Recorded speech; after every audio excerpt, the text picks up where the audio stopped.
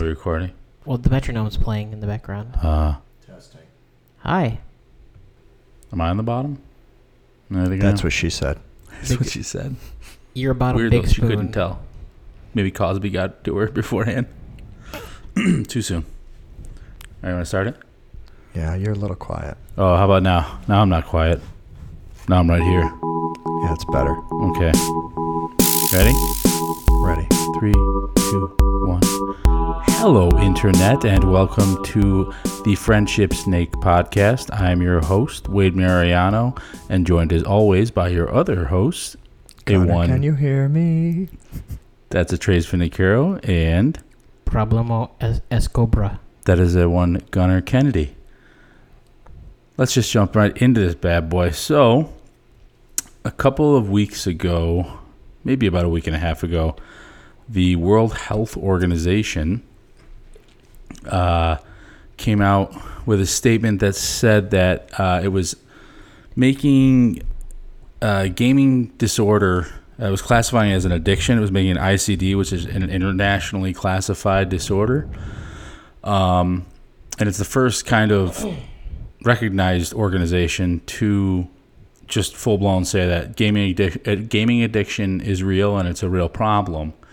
And it identified the gaming addiction. There were some criteria. It was actually kind of reminded me of like alcoholism a little bit.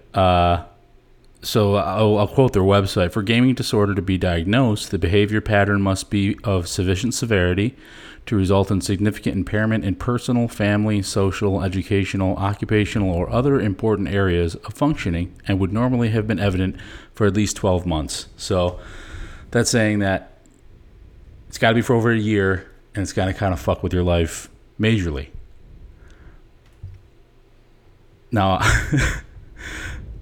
I don't know how, and another big portion of it was dominantly found in young males between the ages of 12 and 20.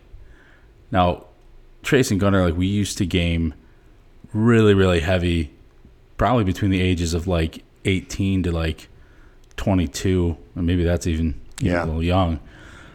But I remember like plenty of nights playing like Counter-Strike and Half-Life LAN matches from, we get back from Denny's or whatever we were doing at like 2, 3 in the morning and then gaming till like 9 a.m.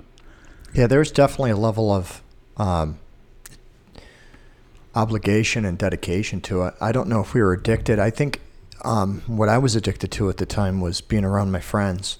I also felt obligated. Like if I had one friend that planned on playing, then I had to make sure that we were all, that the room was ready for us all to sit down and sign on to the game and play. So, but yeah, this new thing with the World Health Organization saying that it's actually an addiction, that's very interesting.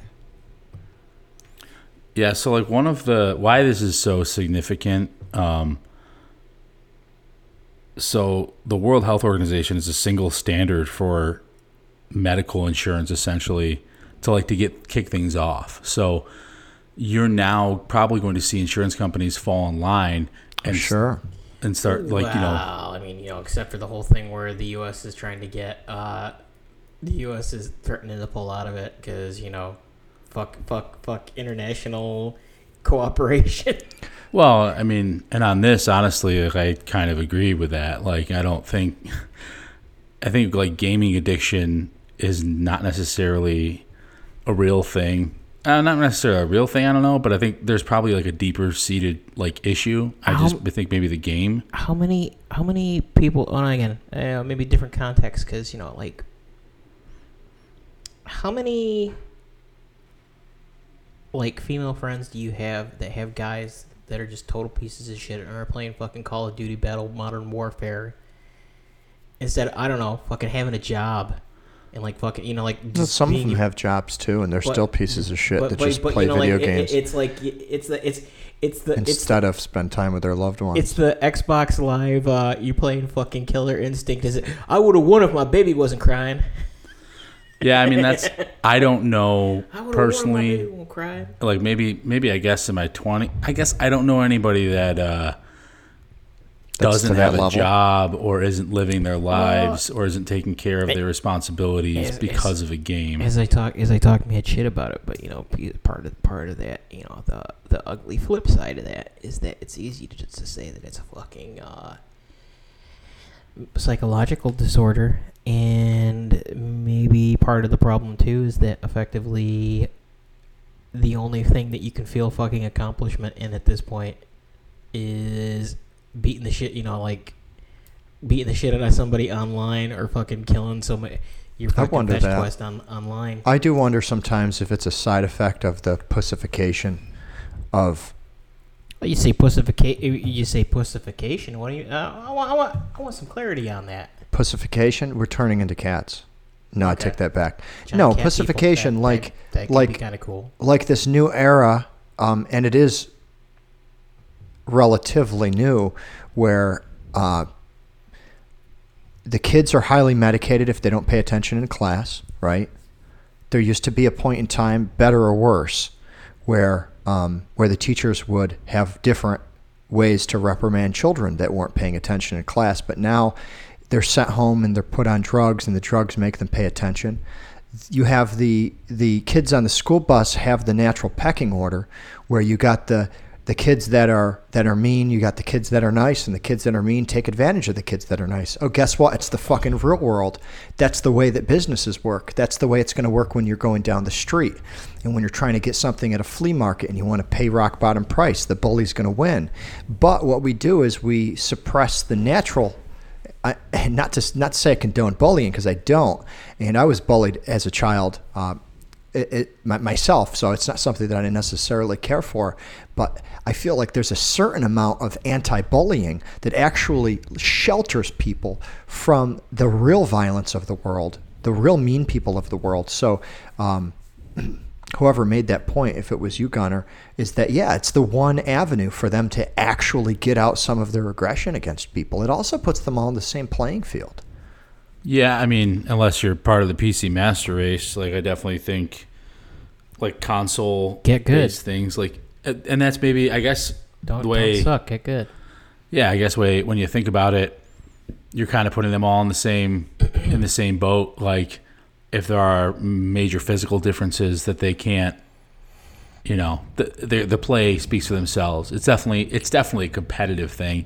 Let's just nip this in the bud or talk brass tacks here. This is for male. This was only pretty much aimed at males between 12 and 20. And if you look at how society is progressing, how things are typically going, we're far more attached to technology now. We're not. I don't know. I'd love to see the statistics as far as kids going out for sports and things like that. There is this weird notion of fair. What's fair? You get a trophy. Everyone gets a trophy at the end of the season or at the end of the game or whatever. Win, lose, or draw. And I think that's a really dangerous precedent to set. I'm not saying that people should have their kids should have their nose shoved in failure by any means, but you're gonna figure out sooner or later whether mommy's there to hold you or daddy's there to fucking protect you from whatever. You're gonna find out that the world is not fair. It actually has nothing to do with being fair, and you're just gonna have to figure out how to gut it out and get a win for yourself and take care of your own. And I think in a video game, strangely enough, because they do get shit on quite a bit by people that aren't really as involved in it, there is a fair. You know what I mean? Aside from people that are using hacks and things like that, it's a level playing field. It's about as perfect of a world as you can live in. Right. It's where you can set the rules so that everyone, not an equal outcome, but an equal opportunity for everyone. Right, exactly. From the beginning of the chance. Game. Yeah, you got a chance. And some people might be thinking, okay, well, what's different, right? We all played video games when we were young. What's different? And if you were to look at what's different, I think it's kind of like going and asking my grandpa why people weren't addicted to food so much in his day, right? People are addicted to video games now. They're addicted to food too. But maybe we just hadn't figured out the secret recipe. We didn't know how to make the Big Mac of video games back then because video games hadn't been around long enough. I mean, I've made that crack before, but there was more money spent on figuring out the recipe for a Snickers bar than it was coming up with the first stage of the Saturn V rocket. You know, I mean, like that when that represented the fucking GDP. That represented like 5% of the GDP of the United States of America at the time. Yeah, but I mean, if you look at ROI, you look at a business model. Unless that rocket's giving people rides at an affordable rate, the Snickers bar was a better investment in hindsight. No, but to your point, where it's what like does the rocket do? Bring shit up the moon? You're saying that people weren't addicted to food. It's like, no, that they fucking did. You know, they did like two. You know that this statement will incite controversy in and of itself, but they were like 2 steps removed from certain unethical medical experimentation that was conducted during a certain decade in yeah, some of them were 2 steps removed, and some of them actually were doing those controversial experiments, right? I mean, maybe not on candy bars, maybe not on McDonald's food, but it was being done. I mean, there's classified files that have been released where we let the CIA experiment with LSD, right? That's taxpayer money. Well, no, you have MK Ultra, MK Harm, MK Bluebird, all that stuff where it was the, you know, I mean, again, this, you know, and it's that flip side is that basically, you know, and it kind of, you know, you talk, I will attempt not to sidetrack, but, you know, just like we talk about how they want to go back to the time America was great and everything like this, and then really, like, usually the archetype of that is the 50s and 60s, but the 50s and 60s were the first time that we basically had these massive corporate government partnerships where, you know, like the government was doing all of this weird research, and the money was going, you know, like the money and the actual, like, results were going back to private companies. And, you know, again, it's like, you know, back to your video game thing, like, we're in the fucking Fallout universe, man. It's like to a fucking T. And so I guess my point I was trying to make was, you know, why is it now? I think like there's a couple of aspects to look at here. Well, number one, a footnote on the software side of gaming, just the software, not the hardware and like that. Last year's sales were $36 billion. So it's a respectable industry. There's quite a bit of money to be made in it. Just like candy bars. Just like candy bars, I guess. That being said, though, there is this huge, which we never had when we were kids. When I say we were kids, like we were between the ages essentially of 12 and 20. Yes, towards the end there, when we got into our 20s, we were supposed to be adults, right? But we weren't. Like there was never this social aspect of it where you could play with so many different people, so many of your different friends, or it hadn't been developed as much. Well, right? Yeah. So you mentioned Counter-Strike, and that Counter-Strike was a hugely successful game for its time. Now, computer video games have never really been to the, like, they've never really been able to sell to the same audience as console games, right? Because console game, you plug it into your TV, you pop the game in, and it works. Whereas when you're doing the computer games, you actually need to know a little bit more about the computer and if it can run it. And heaven forbid you're on something besides Windows and it won't even fucking open. And we still deal with that problem now. Some of the biggest titles today, you still have compatibility issues depending on the type of computer that you buy. But you're right, the social wasn't developed as much. There was something there, but it wasn't the same. So one of the biggest community platforms, if you're playing online on a computer at least, is Steam, right? However, all of the consoles have their own, right? Yeah, I mean, as far as the community aspect or the social aspect, you know, Xbox has Xbox Live and PlayStation has PS Plus network. Is that right, Gunnar? And something that didn't exist then is it tells you who is playing when and how much they played that day. And I'm sorry, Gunnar, I didn't mean to interrupt your answer. You want to repeat the question? Is it PlayStation Network Plus where you can kind of connect and get like in the social hubs and things like that? I don't have PlayStation. No, again, and I don't have any consoles anyways because my, you know, not to say that I don't appreciate. Gunnar. Well, because not that I don't appreciate the gaming thing or else, but I figured that if I'm going to waste my time on Flights of Fancy, I'm going to at least burn the shit on my fingers doing it. Well, I'm glad that you mentioned that and you used the term "waste your time." Because here's an example, because I game a lot. I really do. I'm lucky enough to have a girlfriend that is actually kind of interested and is entertained by watching it.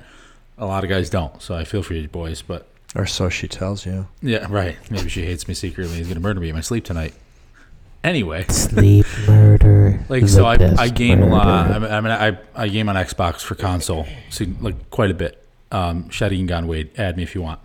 But I game with Greg, our friend Greg, right? I never get to see Greg. Like I haven't seen Greg in over probably 4 years, right? Yeah, I haven't seen him in a long time. But dude, I know what's going on with his life. Sure. I know what's going on. We're playing this game together. It's competitive. It's me and him against other teams and stuff like that. And it's, you know, it's I have a hard time seeing it as a negative thing for us. You know what I Yeah, mean? no, that's a good point. There's a guy lived in California. His name is Ben Ead. I used to play with him. He went by the handle Drunkle Ben back then. I think he still does. He's fucking awesome. Shout out to Drunkle Ben. You're out there. You're probably listening to this fucking podcast. Maybe 20 years down the road, though. Drunkle Ben. We all got wiped out by a He's a rice. nuclear missile, and California still exists. Oh, So and- you're all and consuming strange remnants of New York. But anyways, Drunkle Ben, we talked to him every night. He had a twin sister. We used to say that she was hot, even though we hadn't seen her, just to piss him off. But yeah, we got to know these people. We talked to him every night. And yeah, we were addicted not only to our own friends, like Greg you're talking about. I want to play video games just so I can catch up with him, right? I mean, you saying that, I already envision him making fun of the fucking people you're playing with and how funny that is. He's got a lot of those those one-liner jokes, which I think are really funny. And it makes me want to play that game, even though I don't even know the game, because I know the social network that's hiding behind that. And I'm not talking Facebook. I'm not talking about sharing memes. I'm not talking about like a cat trying to jump off of a cupboard and smacking his face into a wall, which is very entertaining. I'm talking about actual humans that you interact with, sharing thoughts, or in this case, an old friend, and you're catching up with him. There is an addiction to that part, but man, when it's in real life, you don't call it an addiction. Well, I'm sorry. No, go ahead. Yeah. Because I guess there's two things here, and like part of the reason that the Who did this, it's funny because before it became a super navel gazing kind of smell your own farts thing, there was a game developer magazine that I used to kind of subscribe to, or it was a site. It was online, but it was gamasutra.com. And one of the things that really stuck out to me was this one article where they were discussing the nature of what a game really was after you get past the point of like because effectively we've gone through different periods of what games really are. Because you have the single player thing, and basically it was you either fighting against like at some level it's a computer, or it's you kind of engaging in this narrative, and you're steering it, but for the most part it's like you experiencing something. And they said that when multiplayer gaming became a big thing, I mean, like, you have the co-op stuff, but really what came out the dominant form was you versus other people. And, you talk about how people are busted, like how much you miss, like, hearing your buddy there, like, bust people's balls and stuff like that. But one of the things they talked about was that actually all of these games, these experiences can be broken down into economic models pretty easily. And the thing that the multiplayer gaming is that we went from single player, we went from a rewards-based era, which is basically I found this thing, I accomplished this in this context, I beat this challenge, to a shame-based one. And it's basically about how much you can fucking put somebody else in the corner about this. Yeah, but to be fair though, the first electronic game, the first video game, yes, was a two-player game, which was Pong. Yes, yeah. But so it really started that way. They've always been there, but again, it's like you have these ages, these epochs. But I think you draw a picture that's a little bit darker than what it is for everyone. I know what you're saying. Well, it's a shame-based game, but I was listening to the founder of Atari talk about Pong. Pong was actually catching on in bars.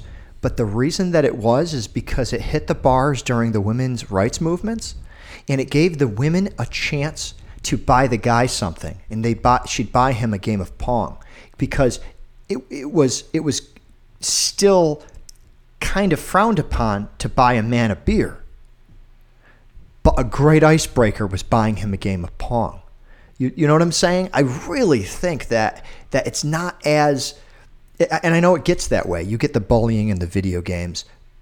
I don't think it's as dark as you say it is. I think that a lot of people come back for like the reasons that Wade's saying, where he really wants to see Greg, right? He wants to see the personalities. He wants to win. And he wants to talk shit to the person that loses if he feels comfortable doing such. But there's that social element. And I think that Atari kind of proved that business model before any of these newer markets were measured.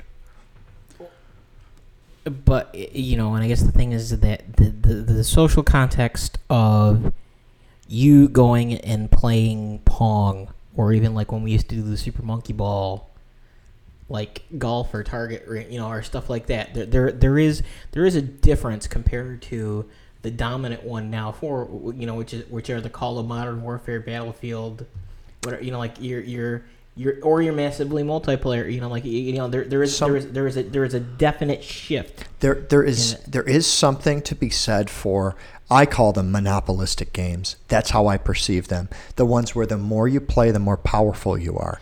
Those are games that I will never play, because when I start off as a noob and it's my first time shooting a weapon, I'm just getting desolated, not necessarily because I lack the skill, but because I lack the level to be able to actually have control and power in that game. In that case, I think it does attract those types of personalities, the ones that really have been shit on their whole life and they want to shit on other people. But like, if you look at the recent addictions, and this is kind of the point I was trying to drive at, is that I think Fortnite is the McDonald's of video games. I think it found this mix between fun. It has all of the elements, right? It has the flavor profile that everybody enjoys, even if they feel guilty doing it. And I think what's happening is we're seeing the adults aren't necessarily falling into the addiction problems, because the adults have already faced other types of addiction in their life. But the children are really struggling to get away from it because it's fulfilling so many different aspects of their life. It's making them feel powerful. It's giving them friends. It's giving them stress and making them feel challenged. And also, I mean, there's usually something to strive towards. I haven't played Fortnite to know, but I assume that there's different accomplishments that you can make throughout. Yeah, and there's personalization things for looks, cosmetics only. It's not one of those pay-to-win type games, but the object of the game is a battle royale game. The object of the game is to be the final survivors. And I guess so. I definitely agree with Gunner. There are some super some of the most toxic things I've ever seen. Actually, Counter-Strike, the PCs, I kind of feel is a way more toxic place, depending on the game that you play. Mm-hmm. With the consoles, here's the deal: you can mute anybody you want. You know what I mean? But Call of Duty and Battlefield, mostly Call of Duty, is probably the most toxic. Where it's why aren't you good? Why aren't you good? But get good. Part of me can't wonder if this is kind of an attack on masculinity. Period. Masculinity in its rawest sense. Males, specifically in that age range, when the hormones are raging, are super fucking competitive. Yeah. And they're not. It's pretty much in your face. It's why. Would you say it's an attack, or would you? Yeah, I guess you could call it an attack. I mean, kind of to Gunner's point that it's really just a business model that's proving successful. It's just a legal drug.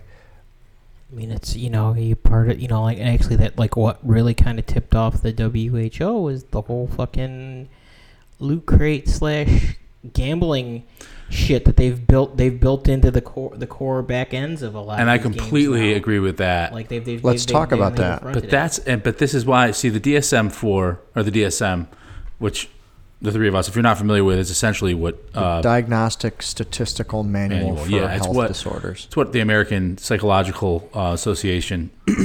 How they diagnose mental disorders. They do have an electronic gambling addiction in the DSM. However, they said the gaming definitely needs more looking into before they would say, oh yeah, there's definitely a gaming addiction type thing like the WHO did.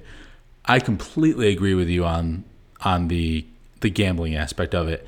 The loot crate system is bullshit, it should definitely, it's reprehensible. So talk about this. What is a Skinner box? What are you calling Skinner this? box, Skinner box. What are you calling this? So they're loot crates. So probably the most recent example, I'd say, Electronic Arts came out with Star Wars Battlefront 2. It's a first-person shooter, third-person shooter.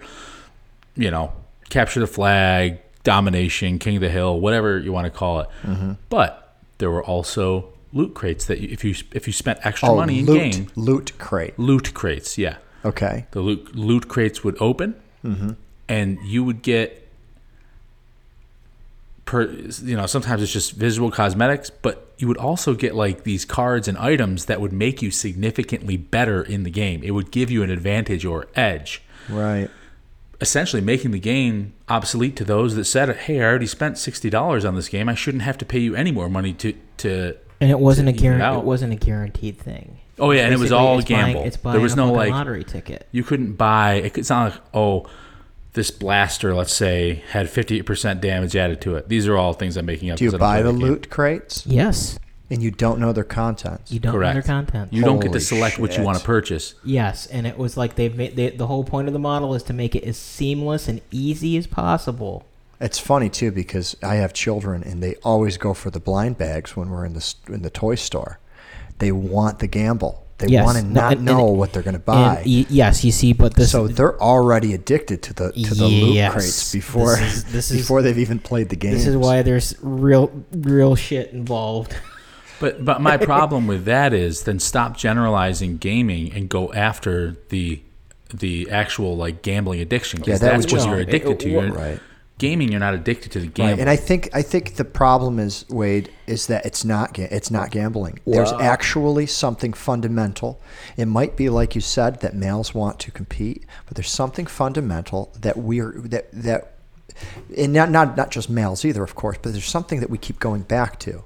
And if it were simply a gambling addiction, I think that they would classify it. But I don't think all of these games have loot crates that you can buy, or even if they do, not all people that are addicted buy those loot crates. It might be the other way around. They might be playing more because they don't want to spend money on a loot crate, right? Well, yeah, I mean, for sure. I just have a tough time with the addiction aspect of it because I don't think they're really addicted to the game. I think they're addicted to the social interaction or addicted to the competition. And it's kind of like, would you say a football player is addicted to football? Like a really good football player, that's what he does with a good portion of his life. Right. No one would even bat an eye. Right. Except when he comes out of the sport drooling and dead at 55 because he just destroyed his body. But the flip side, and again, so this also gets back into like addiction. Addiction is also a very much, and whether this sticks or not, addiction is very much a contextual thing. Like you can be, because addiction is really it's twofold, which is that it has to be a commonly engaged habit, and it has to be disruptive to your ability to function in normal society. And you talk about part of the thing with the gaming addiction is that there's been this whole rise of people basically dying after playing games for so long because they've ignored certain like maintenance things to go, but they'll die of embolisms or lack of sleep or something like that in fucking internet cafes in the Rim of Fire, and like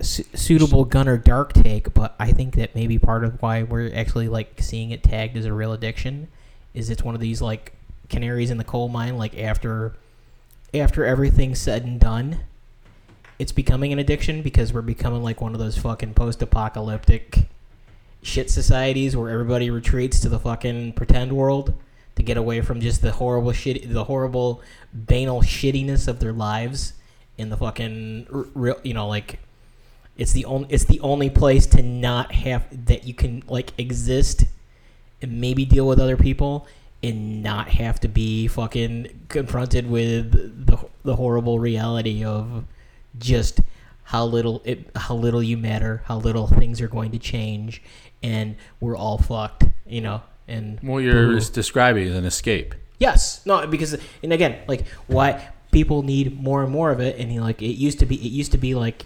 like you can get trashed and you can get whatever, but I mean, on the flip side, at least in theory, with a gaming one, other than pushing the endorphin release button in your brain, you can kind of function in an outside set more than like if you're just chemically knocking your brain out of whack. I definitely think there are valid points you make in that argument, if it is an argument. Because I think we kind of agree on a lot of it. We're in post-apocalypse. We're in the No, between times. No, we're not. Before the apocalypse. But I guess We're pre-apocalypse. We ain't post-apocalypse. But we're getting there. You can see it from here.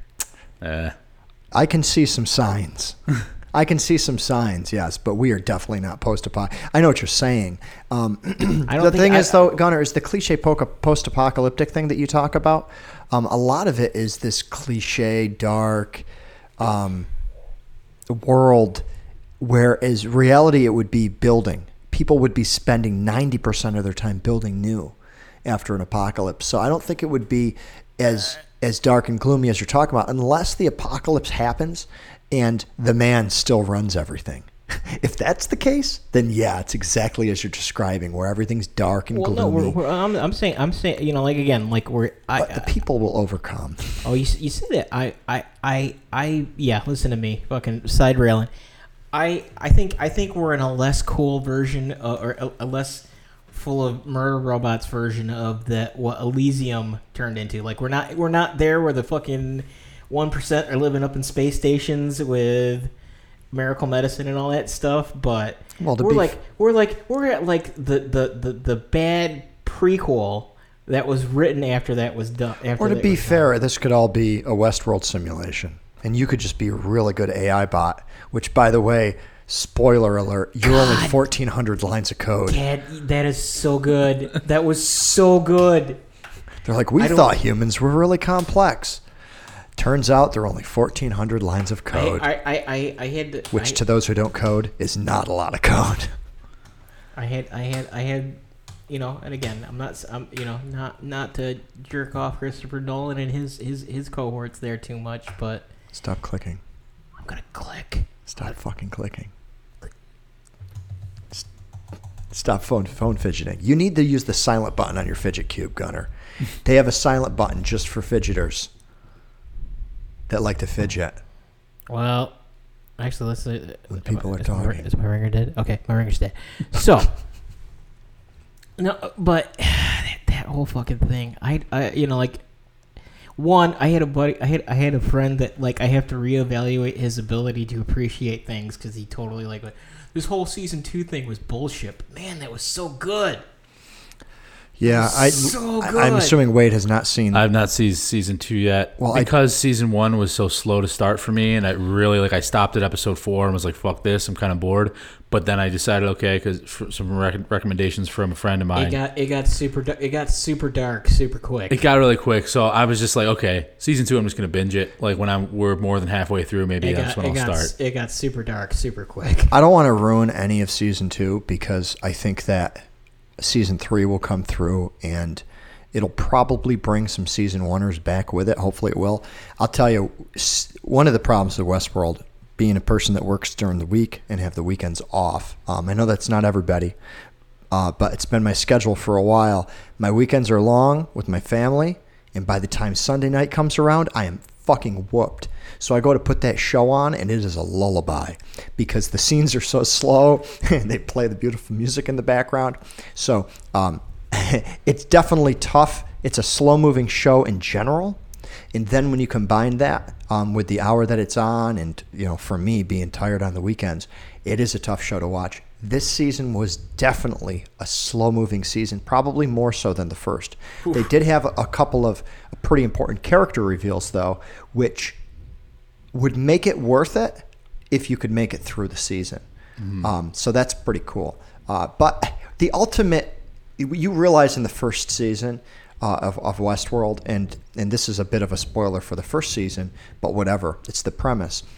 You realize that the ultimate goal is to get the robot versions of ourselves and mix them with the real versions of ourselves, right? You realize that there's kind of this undertone of, Let's get them in the outside world and stop enslaving them. Let's just let them have their consciousness. Let's just let them walk among us, which is crazy because in that case, they'll kill us. So that's kind of the undertone of the whole show. So like watching that first season, something fucking awesome is going to happen. Then you watch the second season, you're like, something fucking awesome is going to happen. So if you can ride on the something awesome is going to happen, it's worth riding through. Maybe. But you have to be, like Gunnar said, he starts like talking to these people. He's like, they didn't get it. And that's the problem with this show. It's almost like if you ever watch the show Fringe, there's some concepts, or you know what, a better example is Rick and Morty.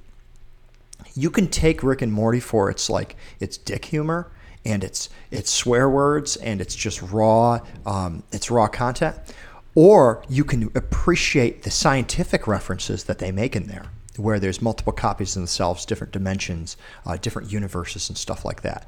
The good thing about Rick and Morty is that it's almost purely entertainment, so you don't need to know the tech side, you don't need to know the science side in order to appreciate the comedy side. Westworld this season, you really needed to appreciate that undertone.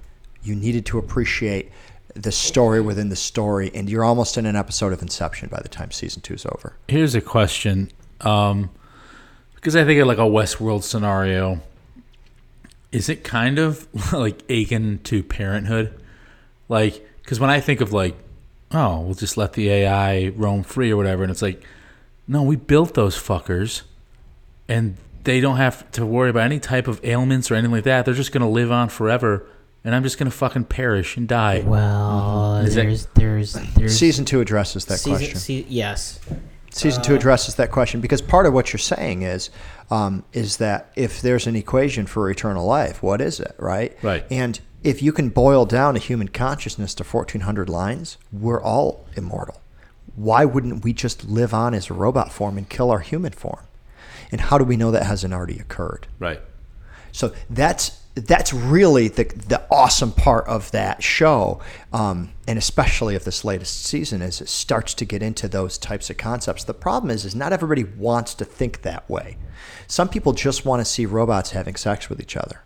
Some people just want to see robots getting shot and blood splattering. They don't want the philosophy. They don't want the philosophy. And philosophy. that's really what changed with this show, is that it really turned into a very strong philosophical show. Yeah. And I don't remember who was quoted saying that, but yeah, that's kind of its signature, is that when they took that script, because that was originally a movie, I believe.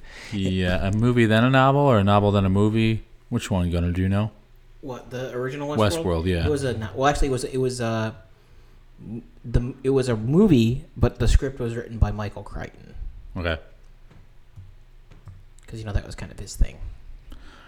But yeah. It's again, he gets into this whole spoilers, because the original kind of premise that you're led to through one season is not actually the effective one. That's a troubling part about it too, is like, if you're not paying attention to the time shifts in the first season, or sometimes maybe you just at the end of the first season, you're like, oh, holy shit, now it's all, it's like watching the movie Memento, although that's a fairly obscure reference.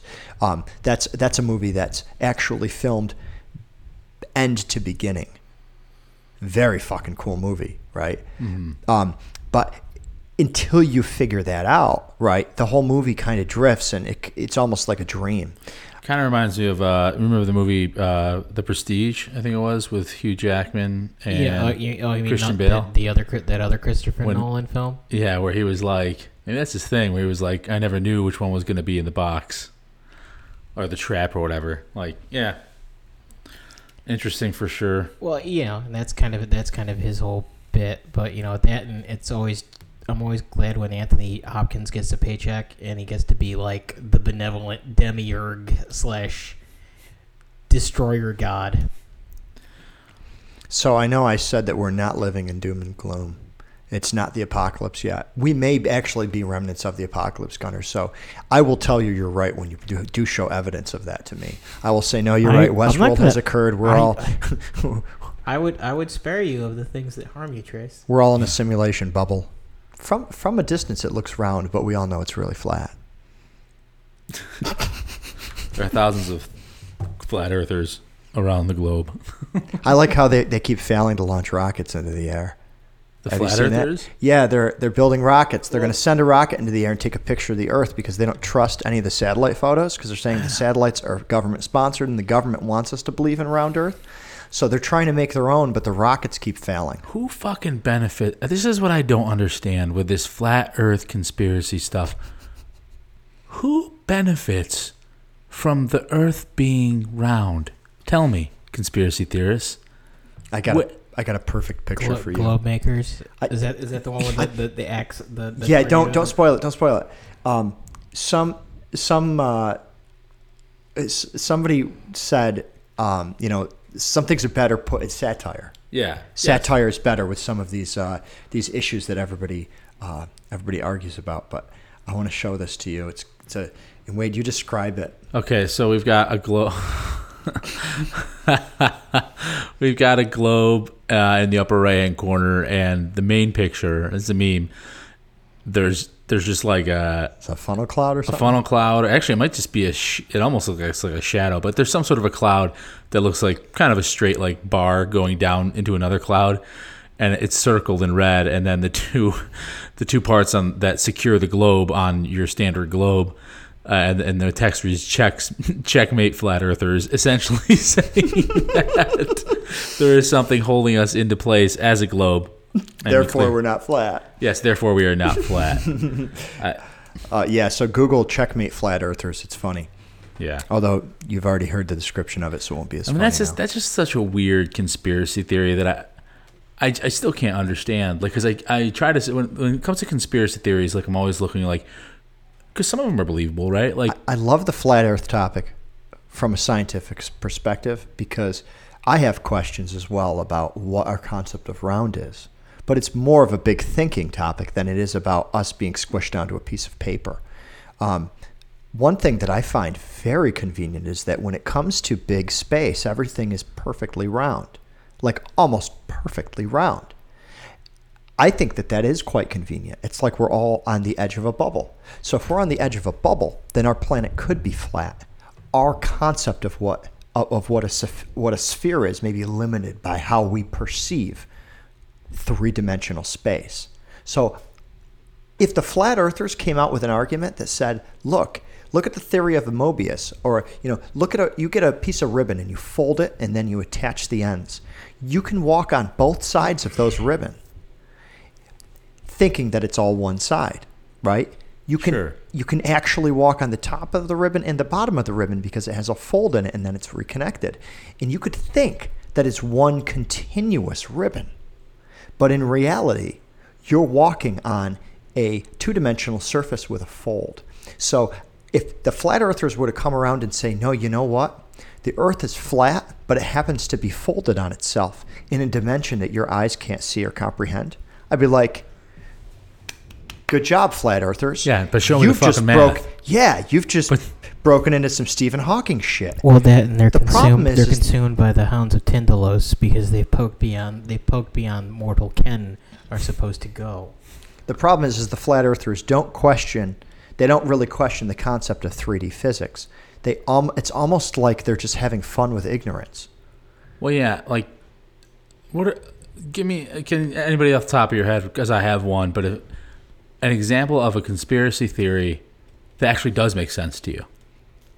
That global warming isn't real. Sorry, guys. No, the global warming deniers, I think, have a lot of evidence that the original global warming predictions were exaggerated. I believe that that's true. Now, people listening, I'm not a global warming denier. I just don't know how fast the Earth is heating up, and I don't know exactly the cause. There have been events in history where the Earth has heated up or cooled very quickly that we weren't pumping carbon into the atmosphere. And we do have history of that. There was a mini ice age, I believe it was in the UK. These things are on history, and Gunnar probably knows a little bit more about that. And that said, I don't own an electric car yet, but it's on my list, and I am the only guy in my fucking village residential property to have geothermal furnace that I paid out of fucking pocket and the motherfuckers paid for. So I do believe in reducing our carbon emissions. But that said, I also believe that if you look at, if you watch The Inconvenient Truth with Al Gore and you look at the projections that he was making for right now, Yeah, they're way off. they're off. We're not heating up as fast as he said that we would. So some of the deniers, I actually have to say, hey, the conspiracy that the Earth is not going to heat up because of carbon is actually starting to prove a little bit true because it's not happening as fast as was predicted. As long as that's rated psi. So part of it is that you have to realize that, one, Mr. Gore there is just up as much to his eyeballs as the people who are saying that it's not a thing, because his whole he had a whole business that he was eyeballs deep in, and you can say that if he wasn't going to invest in it if he didn't believe in it, that was based around the management and creation of financial instruments managing carbon emissions. That, having said that, we've dumped a shit ton of CO2 into the ocean. We've dumped a shit ton of CO2 that was not previously in the atmosphere into the ocean. We have, growing dead zones. We have epically declining fish populations because of that. The CO2 percentage in the atmosphere, basically causing acidification loops in the ocean itself. We do have ice. We do have increasing violent spikes in local temperatures across the planet because part of it is that it's not so much that the planet's going to get hot because it's an average thing too. It's global weirding. Yes, but that was the best phrase I've heard. Is global weirding. It's because effectively the atmosphere is boiling, and you have bubbles that form in it, and that instability is going to cause displacements of air currents from like we're in the middle of a fucking heat wave. We just had rain finally, thank goodness, but we're in the middle of a heat wave here. I'm not saying that but we're not in the middle of an atypical heat wave. So when you it's live a little amongst, early, though, it's a little early to be this hot. I think, wouldn't you say? July. I guess it is July 1st. Yeah. Yeah.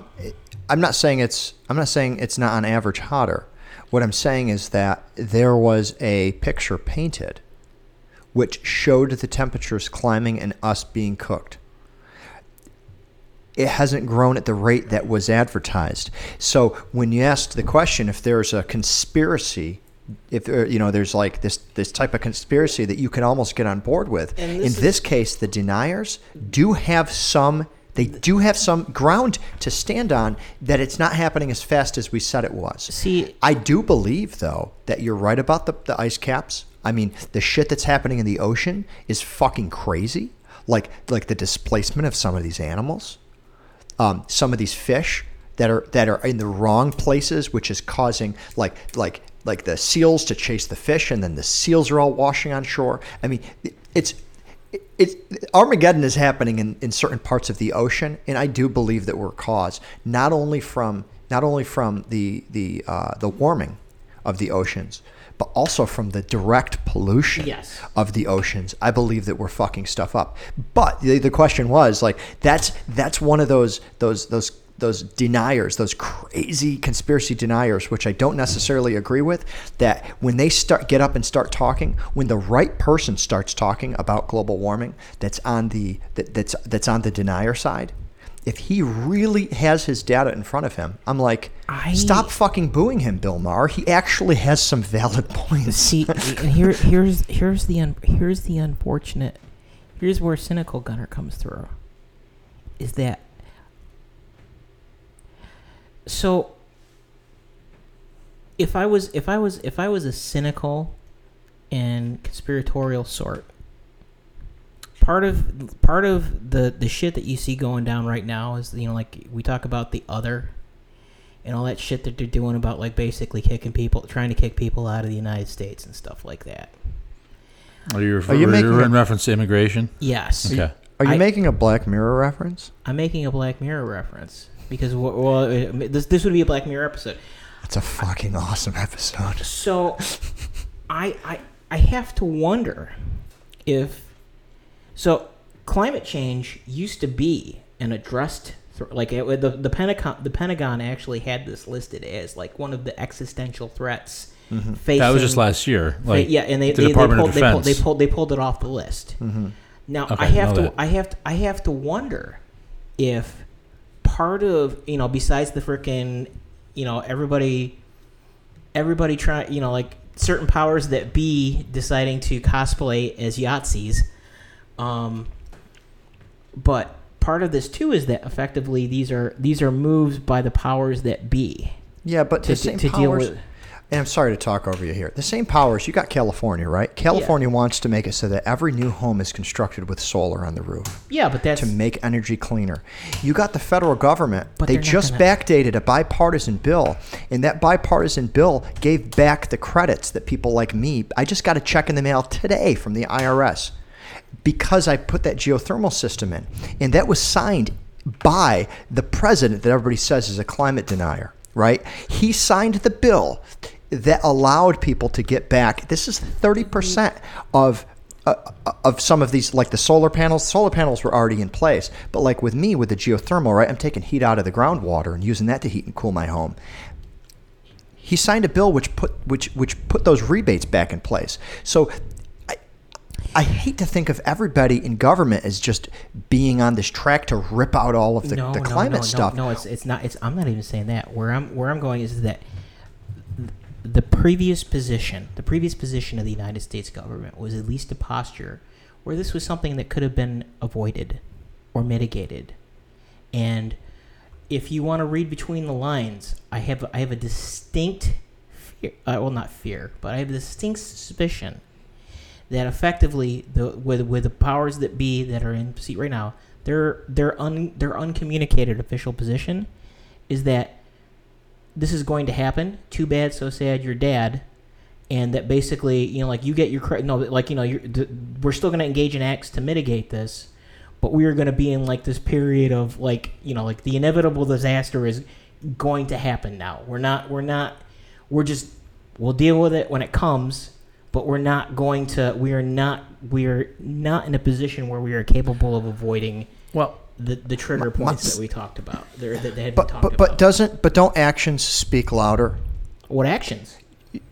I just gave you an example of one. And Gunner, this is another problem that I have, and I'm going to sound like I'm right wing here. This is another problem that I have is how many of these fucking hippity dippity assholes out there saying that our fucking current president, which like him or hate him, how many of these people went out and bought fucking solar panels last year? How many of these people went out and put in a geothermal furnace? How many of them got a fucking electric car? Yeah, I know you're like kind of turning your head, but the reality is that they can open their mouth and criticize legislation.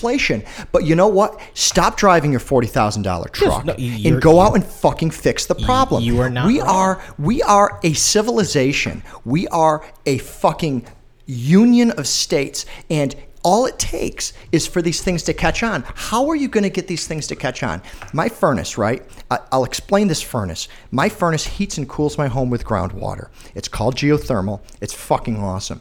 To heat it, it gets the 55 degree water that's underground, and through the process of pretty much what an air conditioner can do, gets 110 degree air. It kind of concentrates that heat, pushes it through my home. For cooling, it kind of runs in reverse. It works much more efficiently than a standard furnace. I don't need one of those air condensers on the side of my house, and the idea is that it lowers your costs. New York State gave me a third of my money back. The federal government gave me a third of my money back. 2/3 of the cost, not just of the unit, but also the people that are digging, the people that are at my house working. 2/3 of those costs were given back. That to me is how you get change, right? You get something that improves the economy because it puts people to work, it improves the environment, it detects a problem like global warming, and you make these things happen. Now, I may be atypical because I went ahead and did it, not knowing if the federal money was going to go through. I had enough money to pay for it out of pocket if I needed to, and that's not typical. But the fact is that it went through. So how can we say that the government's turning their head and saying, no, we don't fucking care, when between New York and between the federal government, 2/3 of it's paid for. Okay. How many other I decisions? don't think Gunnar is saying that the government is saying that we don't care. I think the government is taking the stance that he says, where it's we'll deal with it when it happens, and it's not really becoming the number one issue, because there's a hard answer that no one wants to face, and that there's too many of us here. There are some, yeah, and I guess that where this is going is that as that instability starts affecting, because South America is basically going to start coming up, a bunch of South America and Central America is going to start coming apart at the seams. Well, Venezuela's already. Did you see the latest fucking inflation? That is not, and you can say that part of that is because of the interference of various political powers, but the bottom line is that a lot of shit is going to start going bad very quick. You're talking about global affairs with the United States? Well, are you talking about climate? He's are you talking about like war? essentially They're all related. Giant countries having to shift their population and move it elsewhere because it's no longer a viable land for them to survive on. And like part of that, like again, whether you want to see, because like I guess from a realistic perspective, I don't know how, because really, where if you want to do a choke point, you do it on Mexico at the peninsula, but I don't know how viable that is too, because Mexico has its own things, and Mexico is not. The Mexican government has not taken the kind of the same position that the United States has, and like you can say that you can like go blow hard about how like dumb the wall is and stuff like that, but if effectively what the long-term strategy of the United States is that basically we're drawing a line in the sand, and everything past this thing we manage. You guys are on your own on the other one. Then the wall does make sense from that perspective, but that also implies that implies a very different world than is being discussed about. Well, yeah, because it's death essentially. So the wall is not new. No. The wall mistake is not new. No, right? but what Gunnar is referring to here is not the wall. He's referring essentially to he's referring to the wall, but he's referring to what our policy is going to have to become. Our government is slowly arming up and getting ready to get this country ready for when the shit does go down and our systems start failing and our environment starts failing and motherfuckers from South America can't live because their crops are either flooded or dried the fuck out, to say, we've been doing this for 10 years, guys. You knew the deal. You couldn't figure it out. You're going to have to starve to death now. Yeah, and but we're very sorry. They're coming to the only land on the planet that has Yellowstone. Well, so yeah. Good luck. No, I mean, like, good luck surviving that fucking volcano. Listen. I'm not saying that the great coyote doesn't have a sense of fucking humor about this shit, but I mean, look at China, right? China has the land mass about the same as the United States. Not nearly as viable though. And what's their population? 10 times ours? 20 times ours? No, I think there's a little more than a billion there. It's like 3 times ours. As we're looking up stuff real quick. Fact check and stat check. Well, no, because actually the problem with China is that despite its land area, it has a very low amount of arable land relative to its surface area. Right. And it's one of the reasons why we do so many freaking, the economy, it's why we do so many agricultural exports to them. And it's also why they've been, like, spending, again, you talk about this long-term stuff. It's why China's been dumping money into Africa left and right, because they're getting ready for the great, they're probably getting ready for the great adjustment.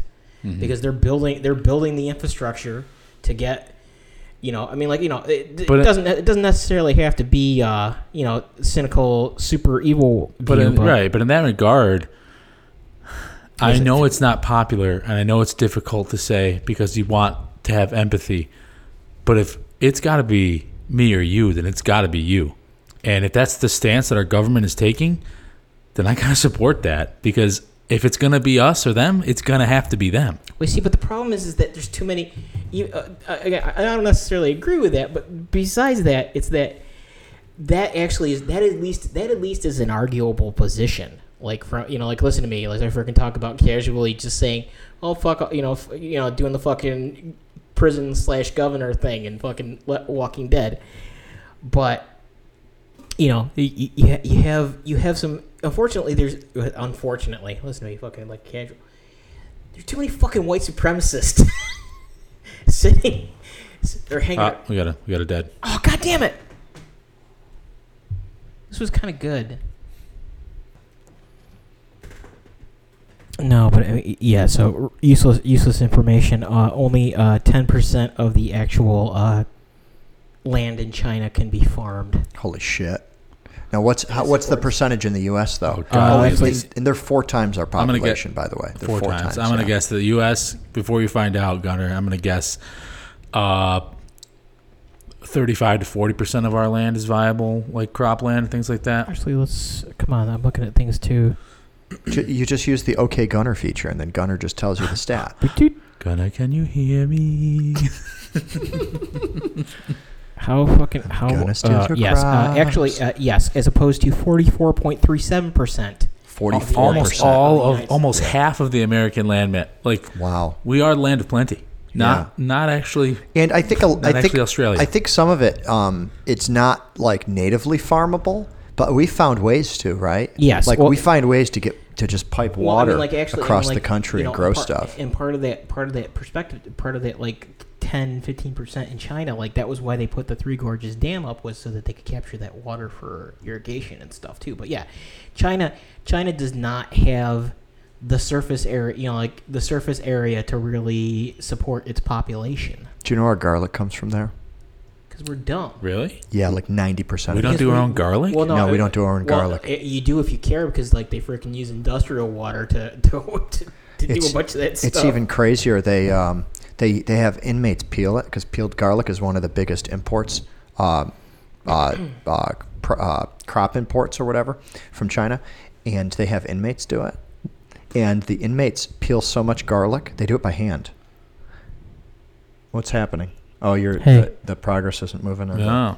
I don't know about that. Is it still recording though? Yeah, I think it's just Yeah. Okay. Kind of Cool. acting. Sorry. I'm sorry. I just, Yeah, when the recording looks like it stops, we all panic. Oh, that's awesome. Show Trace. What do you got? It's Grimace as Thanos. It's someone cosplaying as Grimace from McDonald's as Thanos from the That's a pretty sweet costume. Infinity Gauntlet. That's a pretty sweet costume. It has nothing to do with garlic. Yes, it does. He's garlic flavor. I don't know. They have the inmates. Grimace's dick. I've never seen Grimace's dick. Garlic for days, boy. Garlic for days. You think it tastes like garlic? Well, I mean, I'm pretty sure he can't reach there. I don't want to go. You went so fast. But yeah, so the inmates peel the garlic, and they do so much their fingernails fall off. And then when their fingernails fall off, they use their teeth. So if you've had peeled garlic, we don't buy it too much here for some strange reason, maybe because we can grow it on the East Coast. I don't know. But if you buy peeled garlic in the West Coast, like all the restaurants sold just oven roasted garlic, like as an entree. Really? Yeah. Huh. And if you're a restaurant that buys peeled garlic, there's a good chance it was in the mouth of a Chinese inmate. It's really odd. Isn't that weird? Yeah. But like 90% of our garlic comes from China. It's fucked up. It's a crazy statistic. So they can farm garlic. Garlic ain't gonna keep you alive. Well, and again, like there's also other effed up things, like the one antibiotic that we have left that's still effective against basically every strain of antibiotic-resistant bacteria. Is Grimace's semen. No, so it is banned for agricultural use everywhere else in the world except China, because China is the compounding facility, because the Communist Party basically subsidized a bunch of factories to make the bulk for it. And they just throw it at chickens and cows and pigs. So like when the next like fucking bubonic plague breaks out, it will be in a factory farm over in China, because they're using this thing. Yes, it's like the only thing that saves people from like fucking limb. The question is, will they be immune to it? If the Chinese are already immune to the super bacteria you're talking about, then The Walking Dead's going to happen, and all the survivors are going to be Glenn. That was racist. Glenn's Korean, I'm pretty sure. That's super racist. That's wicked racist. That's like, I'm slightly uncomfortable racist. Gunnar, you said sorry, something Glenn, about white fan. supremacists when we were talking about when I said the us versus them type Yeah. of thing. Is it because there are a lot of white supremacists in the forefront of the media currently that makes you uncomfortable, or It's just more like who who was picked and choose to kind of be in this current administration. you're talking about Trump still, like. No, I'm saying, like, part of it too is that unfortunately you can't separate the two, because it's kind of these things kind of blossom forth in certain social circumstances, and we're kind of in the same, like, shitty doldrums of, like,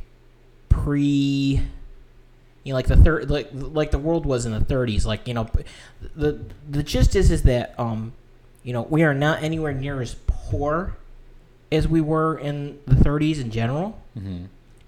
But if you look at it on average, that basically each one of these boom and bust cycles, the average per capita income of what would be considered like a poor, like the poor classes, has gone up. So it's not like, like we're not burning fucking money to keep the house warm and stuff like that, or stealing wheelbarrows and leaving the money on the streets at that point. But we're in this long sustained period of basically nothing will get better. And when that shit starts, is that when that shit hangs around for too long, you start empowering certain elements of society, because what you want to do is you want to find a reason why things are fucking wrong. And you have people who don't pay consequences, and basically, like, the nationalist movement has always been kind of like the fallback to useful idiots. Well, you're talking about this is the rise of fascism. Yes. And Reverend Jesse Jackson was on Bill Maher, and Bill Maher said to him, he said, how do you feel about all these white people that are running around saying it's not racism? The big problem in America is reverse racism. And I really liked Jesse Jackson's reply. Racism is racism. No, that's not what he said. He said what you just said, Gunnar. He said that these people are having a really hard time trying to make ends meet, and they need a scapegoat. And really all they're doing is they're just blaming their problems on something that's outside of their control. So I really liked his reply. It was closer to what you said. He didn't even blame them. He didn't even say, he didn't even address how wrong their opinions were. He really was going towards the root of the problem, which was they don't have any money and they're trying to find out why too. And I really liked that reply, because I think that does more to fix the problem than to blow up everybody's opinion on these social issues. I think that if you want to bring people together, then we all need to be able to live comfortably. We all need to be able to enjoy the quality of life, liberty, and the pursuit of happiness. Once you take away the pursuit of happiness, then people start getting upset. And when they get upset, they start blaming things. And it could be aliens. It could be the government. Well, it could be inequality. Actually, and I you say that, it's like I remember, whether you take that serious or not, but it was something. It was an exhibit, and he was talking about something like but it was a quote, and he's like he was and again I will paraphrase, because there was some very particular language that he used, but the gist of it was that you could, like, for the most part, where he was from, like in like the inner city. I want to say LA. I'm not 100% sure, but just in general, it's like, it's the and again, like, as I paraphrase, because I'm super cracker, but he said, like, brothers and sisters don't see fucking UFOs or ghosts because they don't have time for that shit. Like, they're just trying to survive. Like, you almost never hear somebody saying, I saw a light in the sky and it came from me. It's because there's just certain bullshit that is enabled by you being in a socioeconomic stratum that basically lets you indulge in nonsense. We're talking about. I don't know. I mean, because I could easily reference like the Baptist church down south, Oh, no, and but plenty that- of but oppressed, that's economically oppressed people put up with a lot of shit that I would consider complete bullshit and garbage with imaginary friends. Well, but you know, but even or because that gets into the whole idea of basically it's the same mechanism. You know, we talk about Westworld. You know, we talk about what we were talking about Westworld. There were fucking 100. What was it? 14,000 lines of code. 1,400. 1,400. 1,400 lines of code. I mean, you know, not that Westworld's any, but you know, there are certain limitations built into how our brains basically came into being, and you know, we've I kind of get that, like, you know, like we're wired for threat, you know, like, or something like that, and it's like we have all this machinery that allows us to interpret and respond to it. But it's not like it all came around at the same time, and it's not like it all treats things the same way. You know, it's like, you know, we'll always fall back to other, because other is a way of, other is the first. Can you explain other? Because for people that haven't seen that Black Mirror episode, they will not know what you're talking about. I wasn't referencing. No, he's just using the word other as in not me. You're gonna have no. I mean, like, oh, okay. I'm sorry. I'm gonna ask you. No, because I don't. So like, enlightens me. Oh, well, I that's what I thought you were making reference to the first time that you used the term other. It's. Oh, let's see. What it is the one of the candidates for presidency. At the end of her great speech to the people, says "kill all others." And nobody knows what an other is, but the entire country does everything it can to expose the others, and you know there's. It's hard to describe the concept, but that's the reference I thought that you were making was that specific episode. Oh, was it Nosedive? It's very similar to the communism problems that we had, where the right to be communist was less important than the fight against communism in the United States. You know, the whole pretty much us allowing illegal discrimination, blacklisting, because people identified with the Communist Party. Oh, I mean, it was very similar to that. Oh, absolutely. And some really episode. shitty things happened to people that probably didn't deserve them. However, that being said, I don't think there is a more perfect model of a governmental system that is the antithesis of human behavior than communism. It's something that tries and guarantees. I'm all for equal opportunity. Absolutely. Everyone should have the same opportunity. I am not for equal outcome. Absolutely not. You can't say you can't say that everyone will have the same thing, regardless of the work they do, because it's human nature to. We're all different. We're all going to put our priorities into different things, and some people may work really hard, and the people that work really hard and want to succeed should be more successful than the people that don't care to work so hard because they don't really care about success that much. Like, communism will never work. It can never work. If we were all androids, it might be able to work. If we didn't have it in us to strive and be successful and be individuals. But all other living things survive on that method of communism. No, absolutely not. Well, you say planet economies don't work. Fuck it. What the fuck is Amazon? All other colonies besides human colonies. Oh, I see. Well, he's getting the Jordan Peterson hierarchy. All other colonies except for human colonies behave in that communist nature where they're all equal and they all get the exact same share. You can't rise above the ranks. I can identify several different colonies that don't function that way, like wolves. Well, wolves are not. They're not a colony. They're just. Well, they're a pack. Yeah. What's the difference between a colony and a pack? Actually, a colony. They have specific jobs, and that's what they do their entire life, and then they die doing that job, and they would die for that job. Whether you ascribe to that, there's actually there are certain theophysical schools of thought that actually modern human civilization was informed by us observing wolf packs. In general, like, you know, how our hierarchical model works at this point. So one colonized mammal, I don't believe there's many. One colonized mammal, I believe, is the naked mole rat. is a colonized Yeah, mammal. but they're like post-apocalyptic critters. They look scary. They look scary, but it's but they're one that operates like a colony. But for the most part, it's really insects like ants. Yeah, but even in bees. ants, you have a hierarchy. You have queens. You have do, warriors. but you you have can't. drones. But you they're can't actual- you can't just decide to start your own. You can't. You know what I'm saying? You can't You can't just start your own ant colony. Like the queen is the queen, and everybody lives to serve the queen. And if you're the one ant that goes and fetches pieces of leaf all day, that's all you ever do with no thanks. Unless You eat are some of that only royal that jelly. role. You can't move up in the ranks.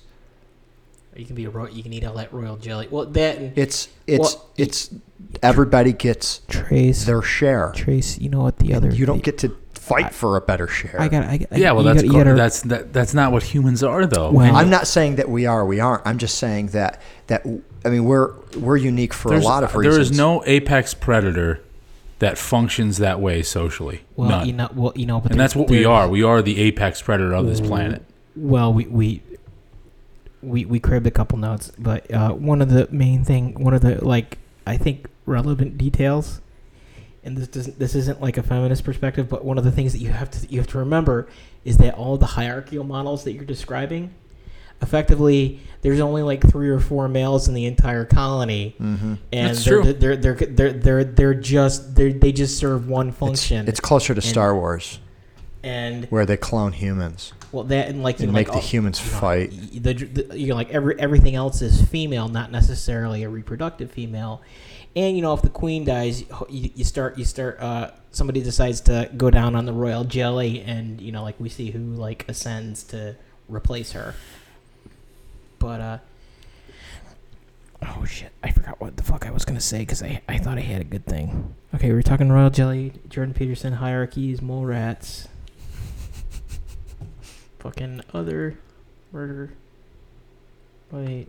We kind of veered quite a ways from the addiction topic. Well, this is a podcast. That's okay, though. I'll jump. Come on, talk. I'll jump in here at some point. I'll remember. I feel like communism could never work for humans as they are now. I guess if you get some inhibitors. Oh, okay. Yes, I did remember. Jump back in. Okay, so you talk about communism and stuff like that, because actually, one of the most. One, you can, other than the fact that Amazon and freaking Jeff Bezos are both triumphs and disasters of capitalism in its ultimate, its ultimate form. But Amazon is unfortunately, direct proof that the whole concept of a planned economy actually works. Because the single largest corporate, the whole thing is vertically integrated. It's a planet spanning enterprise, and it's you can argue technically that it's not even a for-profit business at this point because of most of its profits go back into either infrastructure expansion or development of the enterprise itself. Or his off-world space colony, which that's its whole other thing. But that's an interesting concept, and I think it does have to do with colonies, and it does have to do with economy and communism and capitalism, and that's the idea that we're in a global economy now, and that it's an interesting change to the way that we live our lives because we try to respect the laws of these countries that we're doing business in. But for the vast majority of it, we say, hey, you do what you want to do. I'm going to do what I want to do. But I want a really, really good deal on that laptop. Right? I mean, it has to be made in different places with different cultures and different laws. There are import and export laws, the laws on what you can secure from a data perspective and what you can't, and how much they tax versus how much they don't tax. I mean, there's value-added tax if you import something into Europe. But in the United States, we've taken a lot of those value-added taxes off. We call them tariffs for some reason because we can't call a resume a CV and we can't call a fucking tariff a VAT tax. But anyway, we do live in a global economy, and at what point to your whole Amazon is created this vertical, what did you call it? A vertically integrated. A vertically integrated business model or whatever. At what point could Amazon just... Well, it's what if Amazon, what if an entity as large and as empowering as Amazon, in China it would be like Alibaba or something like that. What's preventing them from actually starting to change the way that law interacts, right? They already are facing the problem when it comes to tax law. You got certain states are like, oh, you know what, internet transactions are tax-free. And then other states are like, no, fuck you. We need every single sale that you've ever done. I don't care if you sold it to another state through Amazon. It's 90% of your revenue. And now you're just sidestepping your tax obligation. You got to charge tax. I actually, a guy that I worked with professionally bankrupted his entire company because it was cheaper to bankrupt and start a new corporation than it was for him to pay all of the taxes from 2017 because his internet sales tax obligation was so high because his state happened to just turn that on in 2017. So, you know, at what point do these companies like Amazon actually have like crazy amount of economic control over entire countries or even globally? I mean, what happens if Amazon just shut their systems down? What happens if Amazon, eBay, AliExpress, and I don't know what other big marketplaces there are. Those are the big ones I can think of. What happens if they just shut down? Somebody else rises up and creates? You think so? Absolutely. Because the profits are too but big. all of the goods are sitting in Amazon warehouses. Like GDPs of like 8 countries combined sitting in Amazon warehouses. Okay, let's follow that down the rabbit hole. Okay, Amazon's shutting down. Okay, they're not just going to sit on all that product. They're going to try and sell it off, right? They're not just going to sit there. Oh, we're just shut down. We're done. They're going to sell those products off. Whatever they have left, they're going to sell off their inventory, and the new kid on the block that's going to be taking over for Amazon is going to buy all that product up, mark it up for a little bit. It'll be a little expensive at the beginning. Get off their feet. Bang. They'll be hit the ground running. There's the next Amazon. Yeah, maybe, but I think it would make more sense for us to do what Amazon asks. You know what I'm saying? Oh, so you're saying what they would do what if they just shut down and like as yeah, a if ransom? They went on strike, yeah. If they said, "Hey, sorry EU, we don't agree with your data protection program. We're shutting our doors to you until you comply." And I mean, you would have revolt. Right? I mean, maybe not Amazon and EU specifically, but they have that power. The FCC just within the last couple of years decided that internet going to your home it's not cable television anymore. It's not something that's nice to have. It's actually something that you need to have. It's a utility. Right. At what point is it the same thing with your Amazons and your Googles? You can go to your Alexa. And you can actually order stuff through your Alexa. Now, right now, it just seems like something cool that you can do in your home. But we're only talking like one more generation of when people. the marketplace is no longer competitive is when that happens. So when USPS goes out of business and UPS goes out of business and FedEx goes out of business and Amazon has their own delivery drones and stuff like that, that's when it becomes a utility. And I think ultimately you'll find that's when it fails. That's when it starts to fail the consumer because it's no longer a free market. Like right now, what Gunnar is describing is, yes, Amazon is like reinvesting majority of their profits back into the company. They are ensuring that there will be no one else entering the market that can give them a run for their money because they're continuously improving.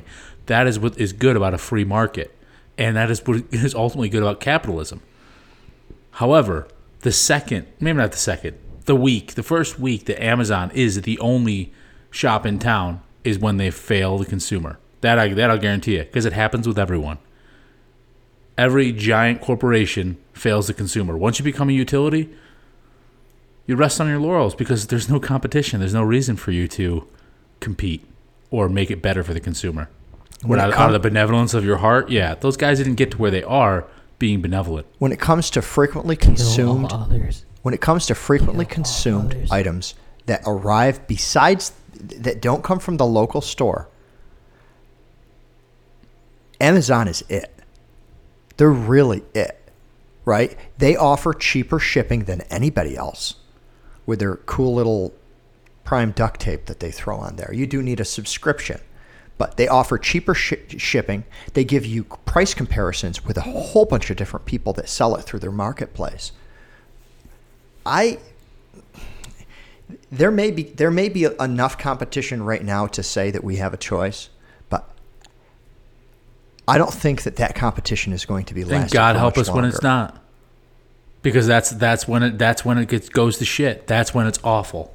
When there's no competition, it's about as much of a fact as it is. Show me an organization that competed in an economic, arena, whatever, that when they got rid of their competition, they got better. You know who I think is Amazon's biggest competitor? Walmart? Yes. Yeah. Because Walmart's getting the home delivery stuff and they're getting your pickup stuff. They are. And frankly, I pay for Amazon because I pay the premium because it's convenient. And that, to me, I'm in a very fortunate economic situation where I can afford convenience. But I can get the shit cheaper at Walmart. I can make the 5-minute drive to Walmart. Not that I want to. That's not a company that I personally care to patronize. But around here, it's kind of, your choices are limited.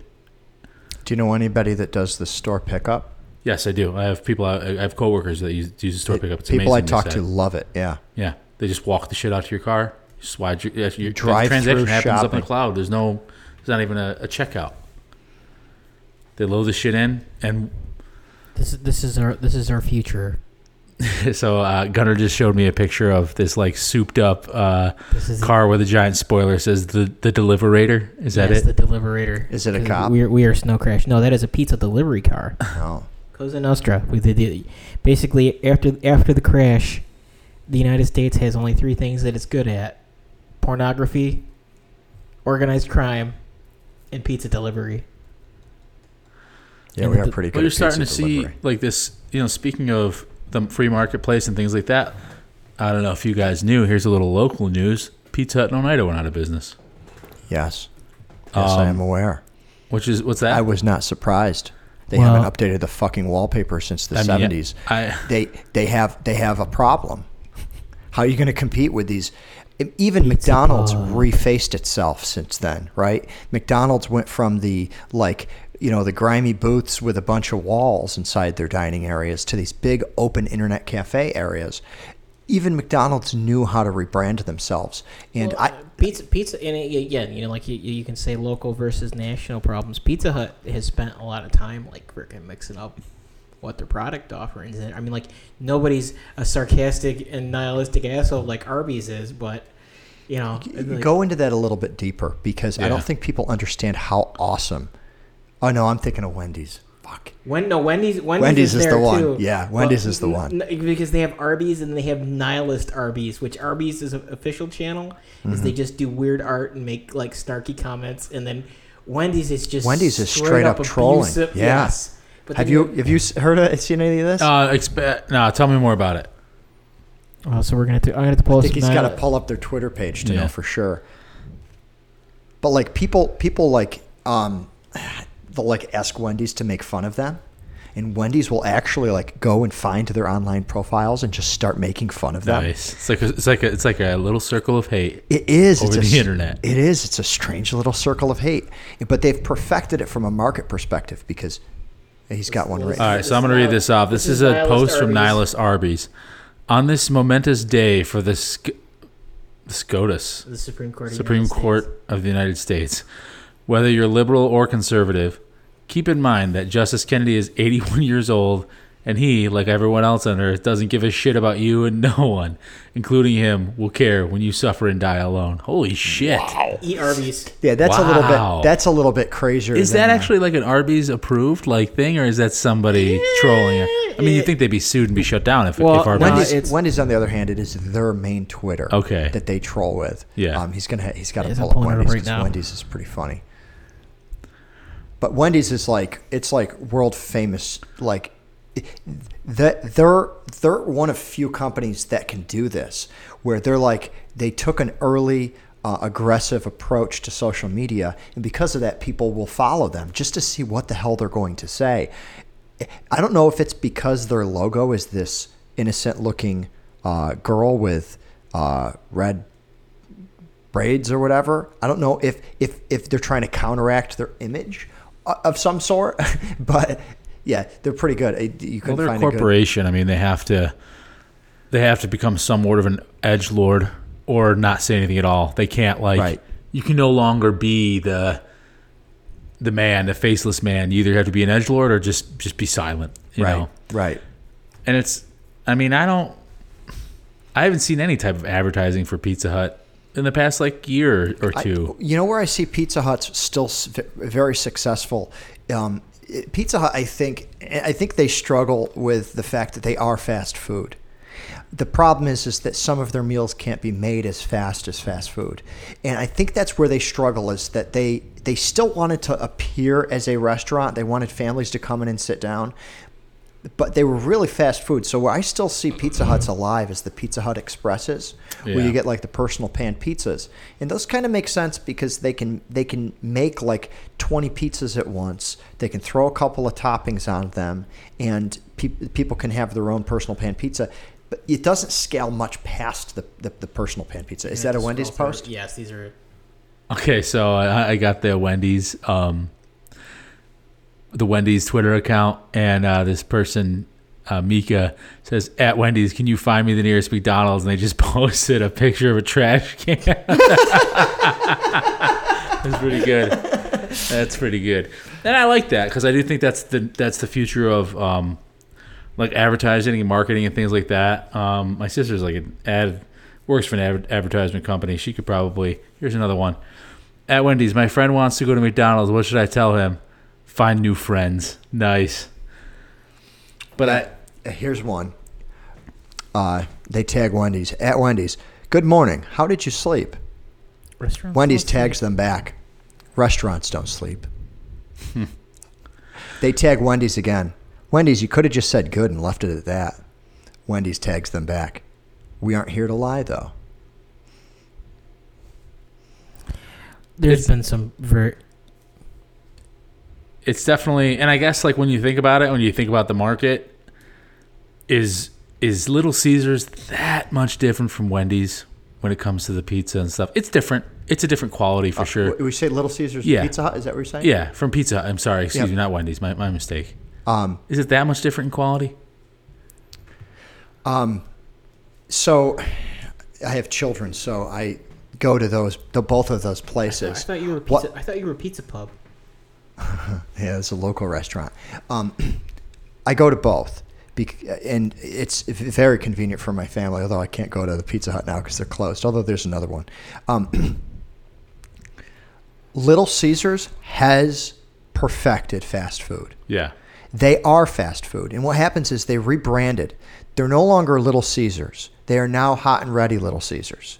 And the Hot and Ready Little Caesars, if you go in, it's way different than it was the Little Caesars that we grew up with. They have not only pizzas ready, but you can see them when you walk in the door. It's almost like you go to a gas station and they got some pizza promotion going on and they got pizzas stacked up in back because they're selling them so fast. That's Little Caesars every day. You can find another Wendy's one. Actually, this is when IHOP did its thing. I did stuff. Wendy's says, can't wait to try a burger from that place that decided pancakes were too hard. IHOP says, we don't want any beef with you. We just want to share our beef with the world. Wendy's, welcome to the neighborhood. Oh, that's funny. Yeah. So what Pizza Hut failed to do was reach that fast food market. That's really what they failed to do. Well, because it was kind of, when you think about it, it was kind of like a family dining establishment. Lots of tables and stuff like that. Exactly. It was a brick and mortar type of place. But if you watched how they were consumed, they failed to change for the market. So I went to, right around dinner time, I would stop by the Pizza Hut that was on my commute home. I would stop by right around dinner time, and there was never anybody sitting in there. It was everybody sitting on the booths closest to the register waiting for their food to be prepared. Now, there's two problems there. Number one, those people probably showed up when they were told to, so they were behind. So they gave inaccurate estimates when it came to how quickly their food would be prepared. But number two is that they have this huge restaurant, but they're operating off of a single cash register. And the food wasn't ready in anticipation of the rush. So this is where Little Caesar's smarter, because Little Caesar, I actually got it from my family today because we needed to eat before this podcast. I pulled into Little Caesars. I haven't been to Little Caesars in 20 years, I swear. My wife's been there, but I haven't actually walked in. So this is my first time going in. I walk in and I look around and I'm like, I don't know what I'm going to get here, but I need to go home, eat, and get here for the podcast. And I go up to the guy and I say, what do you got? And he goes, what do you want? And I said, he goes, we got cheese pizza, we got pepperoni pizza. And I go, well, cheese pizza is going to work. I need some of that crazy bread. And I'm going to grab a 2-liter. He says, those are the warm 2 liters. The cold ones are over there. And within less than 3 minutes, I was out of there with 2 pizzas, with the breadsticks, and with a 2-liter of soda that was cold for my family. I can't get food that fast at actual fast food restaurants. You go to a gas station, they got pizza that's ready, but you got to pick whatever slices they got turning around on the rack. That's why Little Caesars is succeeding. Now, Pizza Hut did some interesting things in anticipation, but I think they were stuck by the big brick and mortar. I don't know why they didn't pull a McDonald's. I mean, you remember when the local McDonald's was completely shut down for a week? That was them remodeling the whole inside. I don't know why Pizza Hut didn't do that. And our local Pizza Hut may not be a global story. It may be a local story. I'm not sure how they're doing globally. But Pizza Hut actually was one of the pizza vendors that allowed you to order their pizza within video games. And I remember it made news when World of Warcraft offered an option to order a pizza without leaving the game. So to me, that was my way of thinking, no, you know what? Pizza Hut knows. They know exactly which market that they exist in. They're not the best pizza on the block. They're the fastest pizza on the block. But I have to say, from personal experience, I don't know if that's the case. I think Little Caesars is beating them with the quick food, the quick service market. But then you snap onto kind of a juxtaposition, if you will. Get cheesy crust now, or weird casserole fake Chicago pizza. I don't know that. I don't know if that cheesy crust is hard to manufacture. I don't know if it's easy to manufacture. I don't know where they get their doughs from. Where am I going to get my hot cheese? I believe they spread out their doughs before they make them. But whereas those stuffed crusts you're talking about, I believe have to be pre-made. So Pizza Hut may think that they had the edge on the market by stuffing. And by the way, stuffed crust is the shittiest crust. Yeah, it's garbage. It's cool that it has cheese inside, but the texture of it is almost like a bagel. It's not good. But they think that they're so unique by creating this thing. But what they're really doing is they're making the process of making a pizza more complicated and more pricey. It didn't cook right anyway. It was just shit. Yeah, I think that in that case they should be simpler. I walked in and they had 2 options, and I picked one of those 2 options and they got my money. Pizza Hut may have had 30 options, but those 30 options cost them time. And that time cost them the customer. People that go to good restaurants are not walking into Pizza Hut. I'm sorry. No, that's true. You don't go to Pizza Hut for the experience. But then you don't go there for the stellar food. Then I wonder, so Subway's in big trouble. They're shutting down franchises globally, which I'm really happy about because Subway is garbage. It's terrible. Why is it failing so much, though? Because they've probably make subs just as fast. I'm sure probably faster than most of your local sub shops or something like that. I think Subway's suffering from brand dilution. Subway a lot of these companies do it. Subway is one of the few places where you'll see across the street from itself. There's not too many places you see that problem. Starbucks had the same problem where they were suffering brand dilution. Dunkin' Donuts doesn't have that fucking problem. But Subway has the same. It's the Krispy Kreme problem. Yeah. Where they were more focused on pushing franchises out than... Yeah. Sustainability. But Dunkin' Donuts doesn't have that problem, it seems. I don't remember the last time I saw Dunkin' Donuts shut down. Yeah, that's a good point. Although Dunkin' Donuts is mostly contained to the East Coast. They really, don't have a Western presence. Because I couldn't find any Dunkin' Donuts in California. It was just Starbucks, right? It was, Seattle's best. Starbucks, and there's another big one, and I feel bad that I'm forgetting it. But there's some big coffee chains on the West, but they're all dark roast coffee there. You can't get. I mean, Dunkin' Donuts is water compared to what they drink. What they drink is darker. Most people on the East Coast say that Starbucks tastes like burnt coffee. That's what all of the coffee tastes like on the East Coast. Mm-hmm. So Dunkin's in an interesting market here. Dunkin' also did switch to be fast food maybe, I don't know, 15 or 20 years ago. There used to really just be donuts and coffee. Yeah, just a breakfast joint. Yeah, and then they started offering their equivalent of a Happy Meal, right? Instead of fries, you get, they call them hash browns, but they're like squished tater tots. Yeah. Yeah. They have the sandwiches that are deep fried, deep fried piece of chicken. Microwaved. Yeah, whichever. Gunner probably knows exactly the stuff that they have inside there. But they have to have a deep fryer for those hash browns. So I would argue that some of their items are those deep might fried. be baked. Do they have deep fryers there?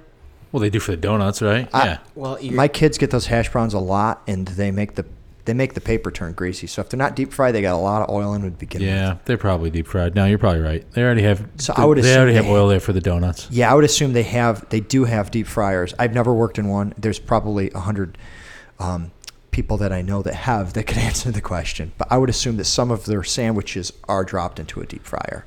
It would only make sense. And people, we love our grease. Well, yeah.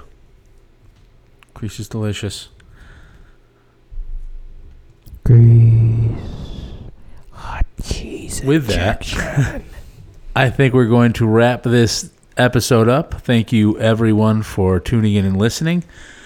Join us next week, where I have no idea what the fuck we'll be talking about, but I'm sure it'll be interesting. Our local Drex franchise celebrating its whatever anniversary. Do it, Drex. Ghost hunters. Let's talk about ghost hunters. Ghost hunters. Let's talk about ghost hunters eating subs. We will successfully talk Drex about fresh. Gunner and his farm. Yeah, we're going to talk about Gunner's farm next time. That's a good subject. I say we do that. Gunner's been dodging the So, topic. God damn it. he's been dodging the subject, but I think we're finally going to bring it to. Is it a shitty subject? show. Is that why, Gunner? Oh, they're always shitty. So much. We're gonna milk it for all it's worth. Oh, puns, dad jokes. I didn't know that when you became a father, you were forced to tell terrible jokes like that. If we need to, we'll butter you up beforehand. Oh, Jesus Christ. All right, guys. Thanks for tuning in, and we will see you all next week. I say